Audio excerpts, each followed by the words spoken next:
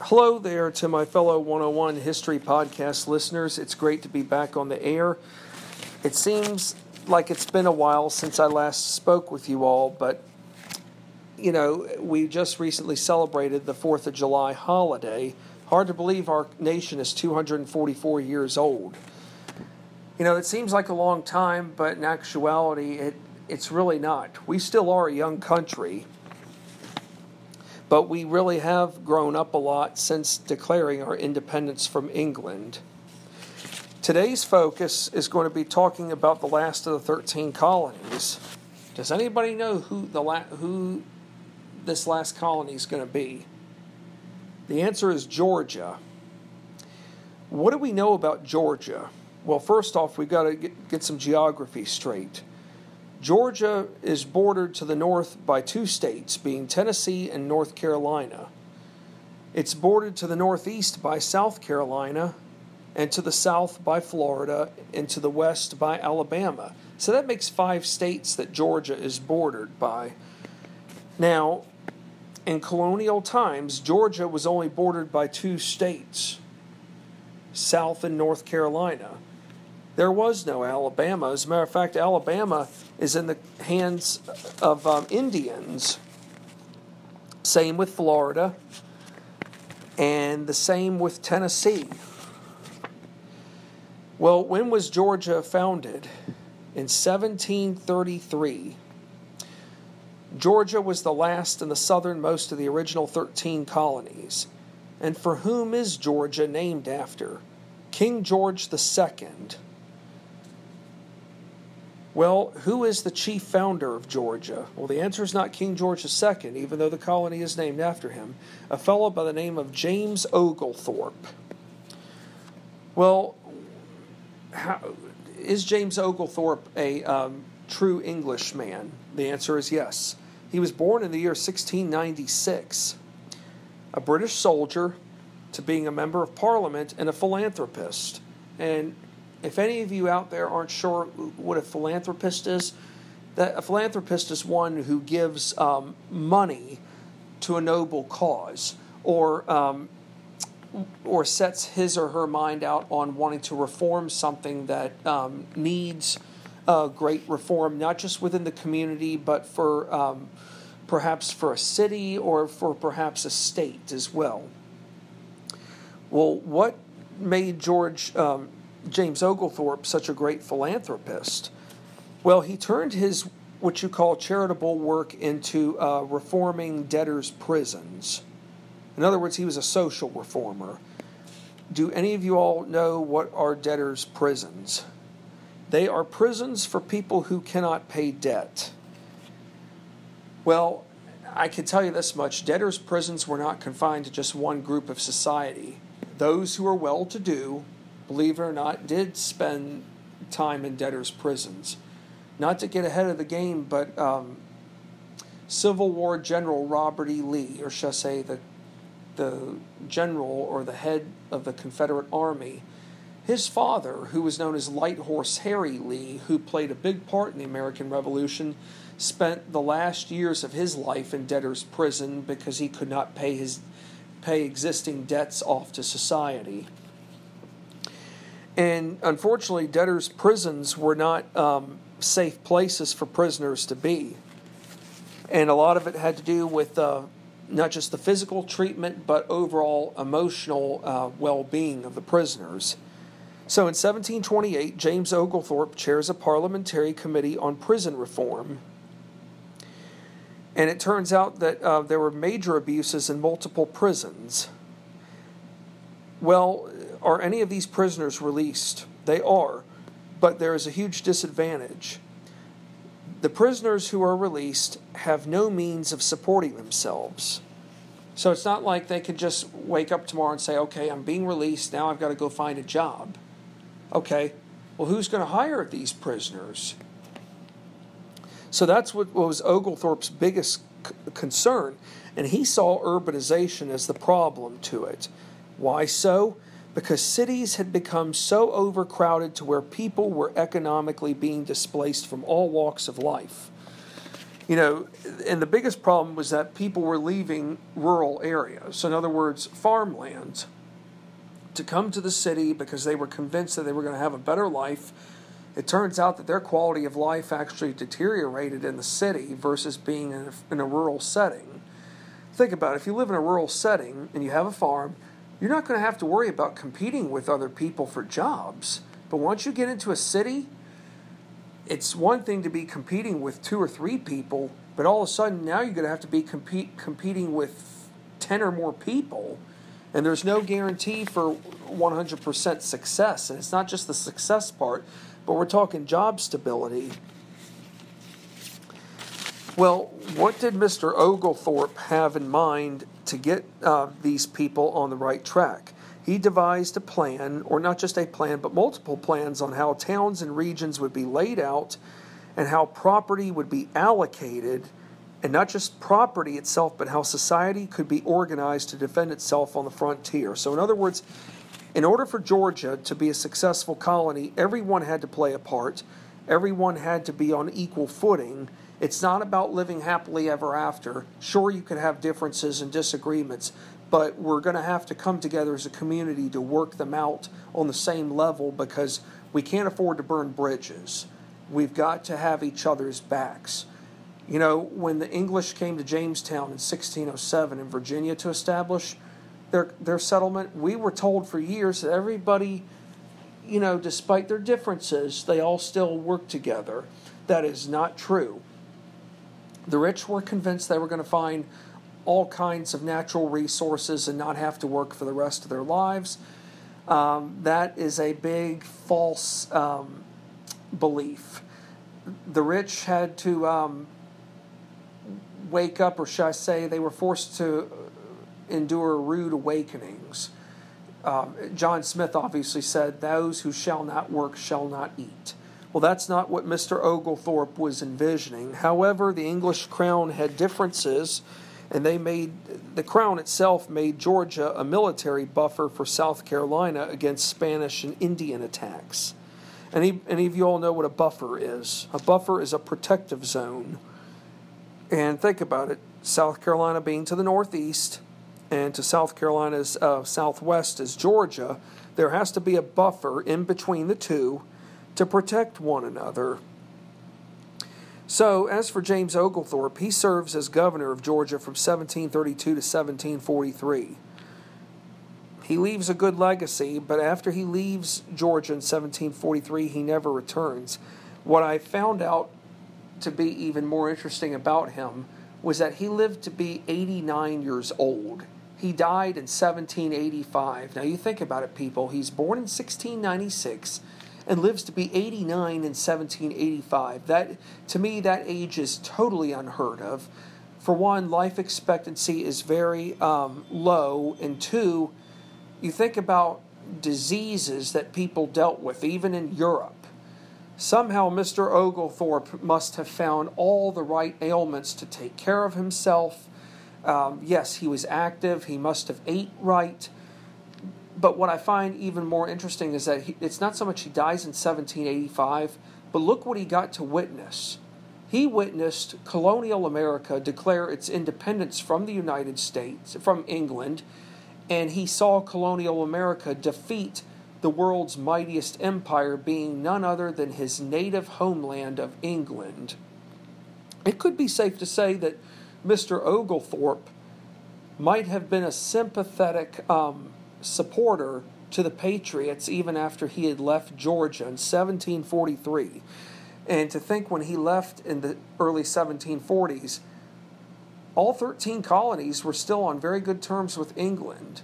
And Mr. Oglethorpe knew that, but I don't think he ever thought in his wildest dreams that we would have declared our independence. But regardless, he got to live to see the inevitable happen.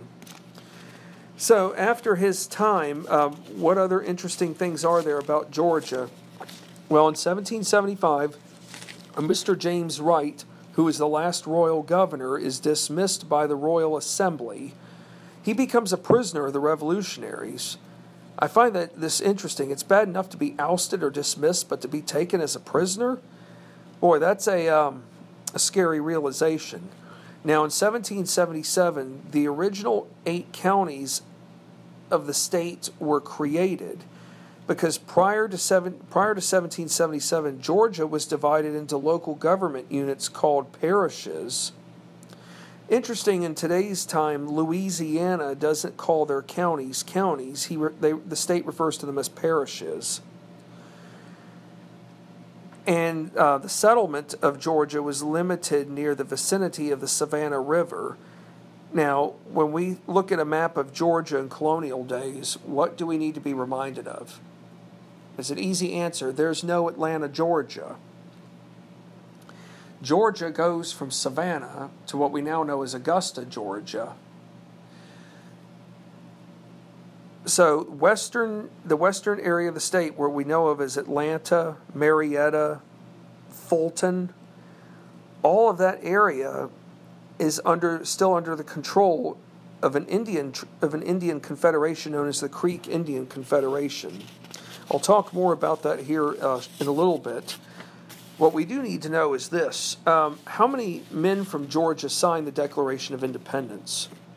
The answer is between 2 and 4. Well, the number is between 2 and 4, but the answer is 3. These 3 men were Lyman Hall, Button Gwinnett, and Mr. George Walton. And given that Georgia is the last of the 13 colonies, I figured why not talk about all 3? Even these 3 men have a story to tell, just like the other signers that I have discussed from the other 12 colonies. And in case any of you are wondering, how many other signers have I talked about up until Georgia, given that we've talked about the first 12? Okay, there were 56 men total who signed. I can tell you this, I've talked about 31. And given the 3 that I'll be talking about from Georgia will bring the total of 34. Let's do the math here real quick. 34 into 56. What fraction is that? 17 out of 28. Now, I did this math a little while ago, and the answer came out to 61%. In other words, when all this is said and done with, I will have talked about 61% of the signers who signed the Declaration of Independence. Were the other 39% that were not mentioned worth sharing? Absolutely. But as I had mentioned earlier, if I had talked about all 56, I probably wouldn't even be at Georgia right now. So perhaps it might be a good thing to leave the other 22 whom I did not discuss to you all, the audience, to learn more about. Yes, did I read about these other 22 last year? Absolutely. But it's up to you all as an audience to want to decipher as to who is worth learning about. In other words, which 1 or 2 signers from a state are really worth learning about. Which one strikes as the most interesting? But we're going to now talk about our first signer from Georgia, being Mr. Button Gwinnett. It's an interesting name. I don't think I've ever known anybody by the name of Button, but we're going to find out why he got that name. He was born around 1735 in England. He was the son of a Welsh clergyman. He was given the last name of his godmother, Barbara Button. Or rather, I should say, he ended up getting his first name because his godmother's last name wasn't so much it was Button, but that's for whom he was named after. Well, does Button Gwinnett spend money like there was no tomorrow? Yes, he does. He borrowed money in every way there was possible. It was one thing to borrow, but he spent it like there was no tomorrow. He was convinced he was just going to strike it rich. So he borrows money to make a start in the New World, but he never repays the debt. In South Carolina and Georgia, believe it or not, he actually started out in South Carolina before going to Georgia. He borrowed money both times there, and he still got nowhere. How do creditors get back at him? They seize lands of his as payment method. Is Button Gwinnett a big fan of separation from England? No. Why is he not a big fan of separation from England? Well, the thing is that he's very hesitant on doing it because of family and business connections in England. That's an easy answer right there. It's one thing to express your opposition, but if you still have strong, loyal ties with extended family living in England, the last thing you don't want to do is perhaps go against them, because then they'll shut you out of their will. However, who persuaded Button Gwinnett to change his mind? It wasn't his constituents from Georgia. It was a fellow signer named Lyman Hall. And I will get to him in a little bit. But Lyman Hall is the one who persuaded Mr. Gwinnett to change his mind.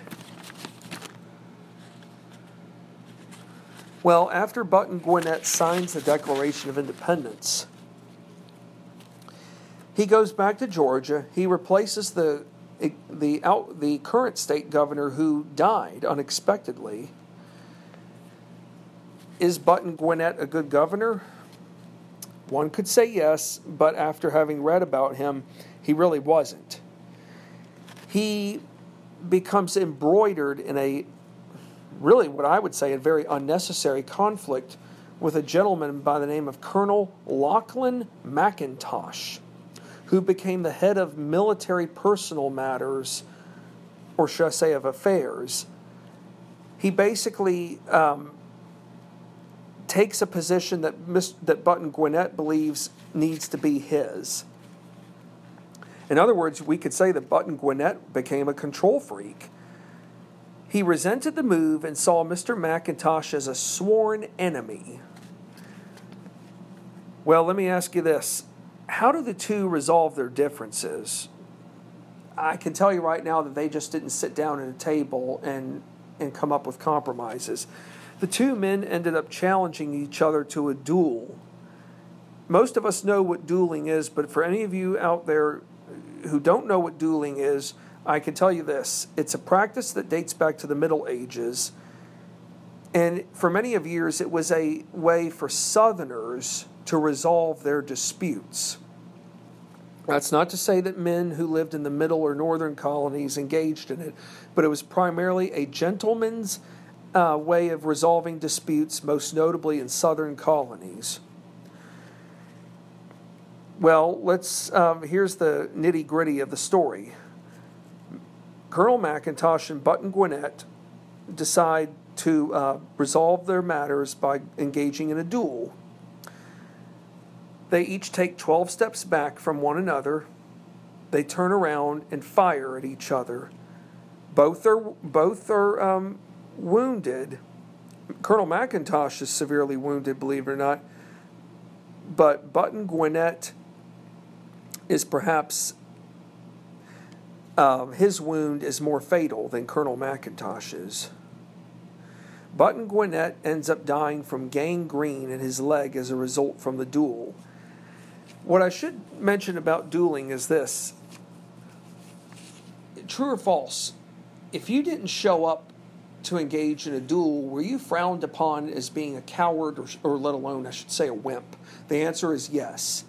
If you came out to engage in a duel, the best thing you could have done, number one, was not just to have shown up, but if you were not ready to engage in a duel, you opened up your gun, or let alone, I should say, your pistol, because, think about it. When you're engaging in a duel, you're using a smaller kind of gun.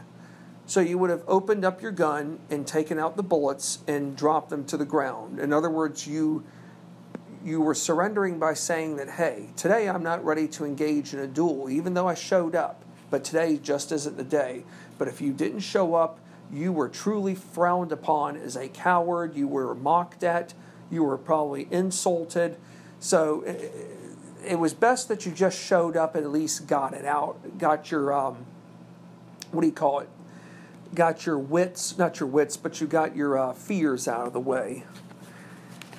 Well, given that Mr. Gwinnett dies as a result from the duel, this took place in 1777. He dies around the age of 42, less than a year after the Declaration of Independence was signed. He is one of two signers to die from violence. The other was Mr. George Wythe of Virginia, who was poisoned by his great-grandnephew. but Button Gwinnett was the only one of the signers who actually died by means of dueling. Lastly, what's interesting about Mr. Gwinnett is that there is a county in Georgia named Gwinnett County in honor of Button Gwinnett, which is just on the outskirts of Atlanta, Georgia. Signer number 2 is Mr. George Walton. He was born between the years 1741 and 1753. So to this day, we're not 100% sure when he was exactly born. But what I did find out was interesting was that he was born in Virginia, but he was orphaned at a very young age and was taken in by an uncle who apprenticed him to a local carpenter. There are a couple of stories about his upbringing, but regardless, he persevered. He moved to Savannah in his 20s, and while studying to become a lawyer. Now, here's an easy question, or should I say answer to a question, but it should be addressed. Is Georgia a predominantly loyalist, or should I say a non-committal colony? That answer is yes. Mr. Walton was responsible for helping organize a series of meetings at a tavern. Of course, I don't even know if this tavern exists, but it must have been a very prominent tavern in Savannah for its day. It was known as Tondy's Tavern. And of course, we all know that taverns were just more than having a meal, or should I say a fine meal.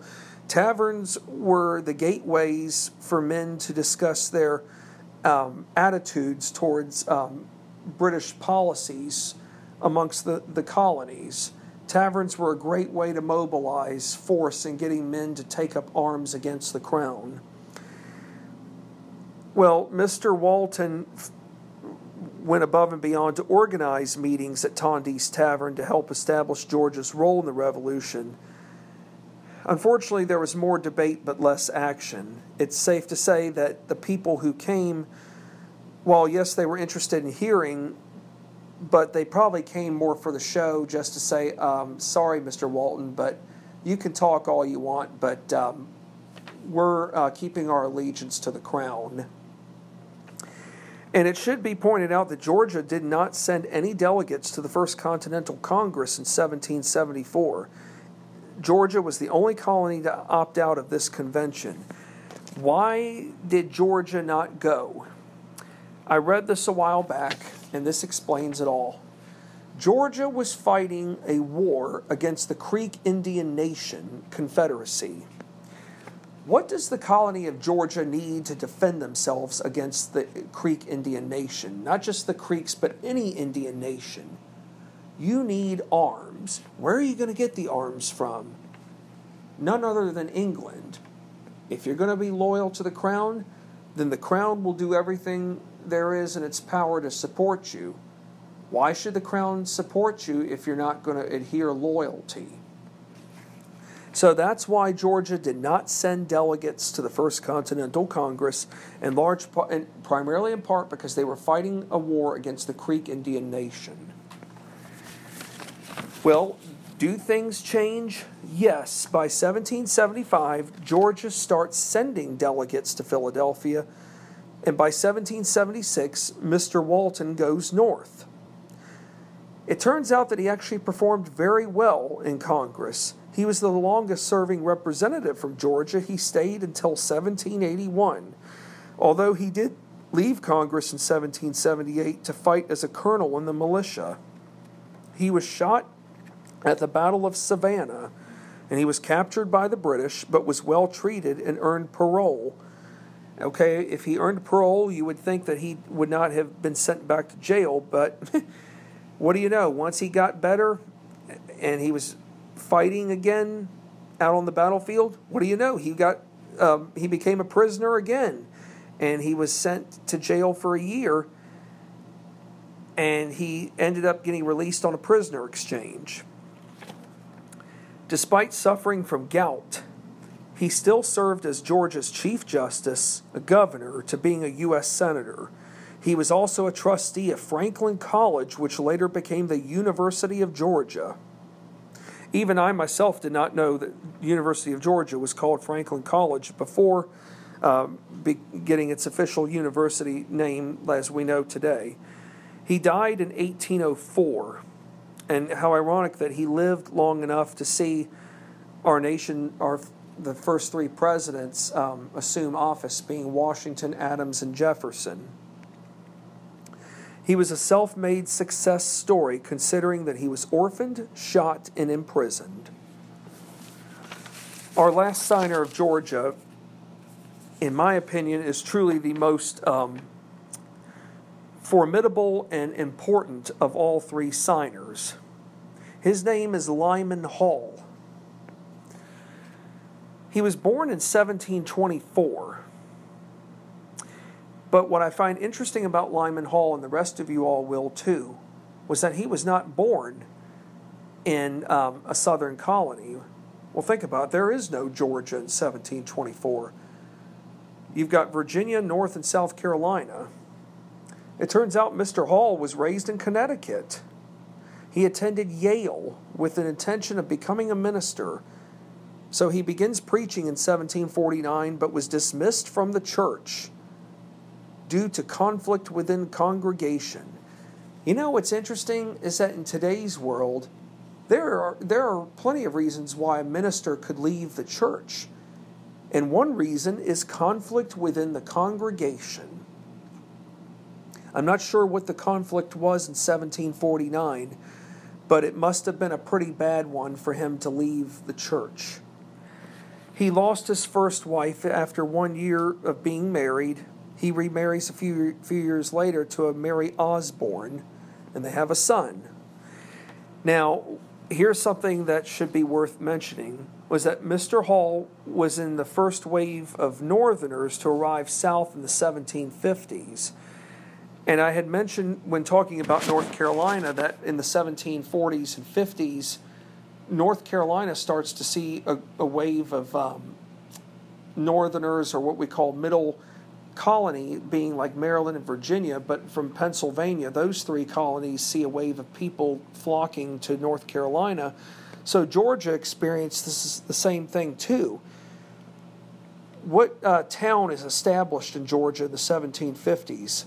Sunbury. What's unique about Sunbury? It's located in the Midway district along the Georgia coast. And there is a place in Georgia just north of Savannah known as Midway. Well, Sunbury becomes a seaport hub, and historians now know that Sunbury is also the equivalent of like a Boca Raton, Florida. In other words, it's a Yankee transplant vestige. People flocking from the north to the south, perhaps to get away for the winter. Now, Sunbury, Georgia, becomes the center for the Patriot cause. In other words, the Patriot uprising, in large part because Sunbury is also a Loyalist area.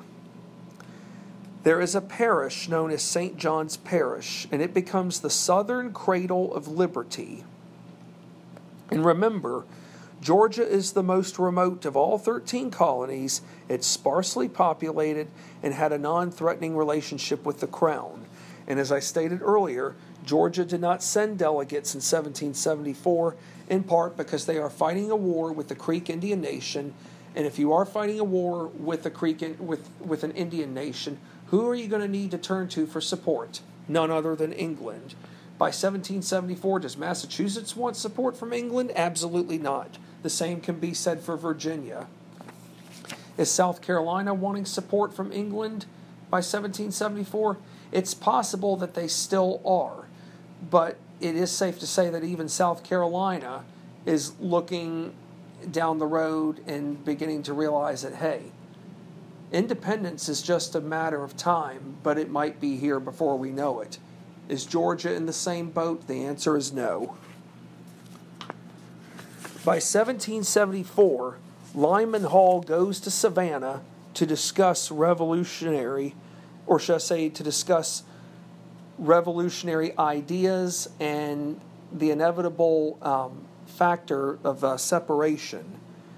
He is only to be rebuked by staunch loyalists, those who are loyal to the crown, who will stay loyal to the crown until the day they die. In March of 1775, St. John's Parish goes alone withdraws from the Georgia legislative body to hold its own convention, voted to send delegates of their own choosing to the Continental Congress without Georgia's consent. It might be safe to say that St. John's Parish could have been its own colony. It might as well have seceded from Georgia. So basically, St. John's Parish might as well be considered the stepchild or the stepdaughter post of Georgia. Well, Lyman Hall arrives to Philadelphia in May of 1775. He is admitted by the rest of Congress as a non-voting member. However, Georgia's attitude about independence starts to change, especially once the shots heard round the world are fired at Lexington and Concord. And even though the Patriots did not win at Bunker Hill, but knowing that we killed over 20% of the British Army, roughly about 1,100 British men, it is safe to say now that many in Georgia are beginning to wonder that, hey, the Patriots are not afraid of taking up arms against the mightiest empire in the world. Perhaps we need to start looking at some things differently. So what happens? Lyman Hall's presence is acknowledged as a result of these battles having taken, but because the battles are taking, Georgia gets on board and 4 other delegates come along. But in 1776, he returns to Congress and brings George Walton and Button Gwinnett. And those 3 men signed the document. After the war, he served as Georgia's governor from 1783 to 1784. He made numerous treaties with Cherokee Indian tribes, or the Cherokee Nation. He helped establish land grants for Franklin University College, which later became the University of Georgia. And remember this, before 1776, you only have 9 colleges in America, but those 9 colleges were not chartered. They were already established when we were still subjects of England. The University of Georgia becomes America's first state-chartered institution of higher learning. That speaks volumes, given that Georgia was the most remote of all 13 colonies. Lyman Hall was responsible for helping or orchestrate the most daunting challenge. And what was that most daunting challenge? Getting Georgia to separate from England. He died in 1790 at age 66. He will be forever remembered as the signer who dragged Georgia into the Union. And had it not been for Lyman Hall, it's safe to say on one hand that we would have still been fighting a war against England, but Georgia was the missing link.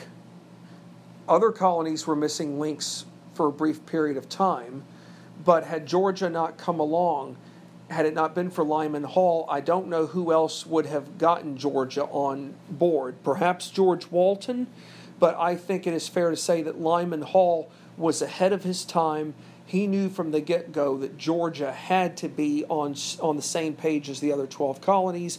Otherwise, there would not have been a united front in everybody coming together. Well, folks, it has been a great session, and I will be back on the air again here soon to do what's called an epilogue from the book Signing Their Lives Away, the fame and misfortune of the men who signed the Declaration of Independence. But what a journey it's been, though, overall, starting as far north as New Hampshire to closing out with Georgia. And remember, people, please don't take freedom for granted. So often we do.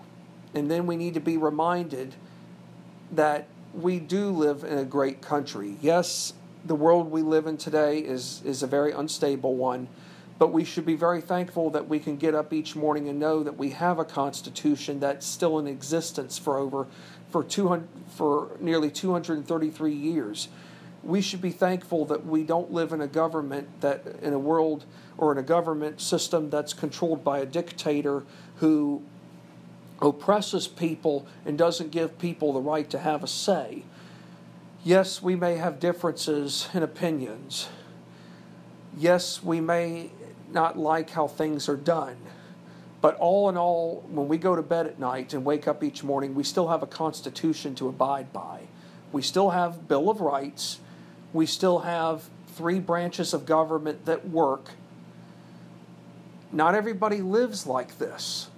There are people who wake up each morning in fear, wondering if they're going to even be able to know what it's like to have any kind of normalcy in terms of government. Remember, folks, the signers who signed this document weren't perfect, but they made sacrifices. Yes, they may have had their flaws, but for one shining moment, they put aside their differences. They put aside whatever was necessary in order to ensure that better days lied ahead.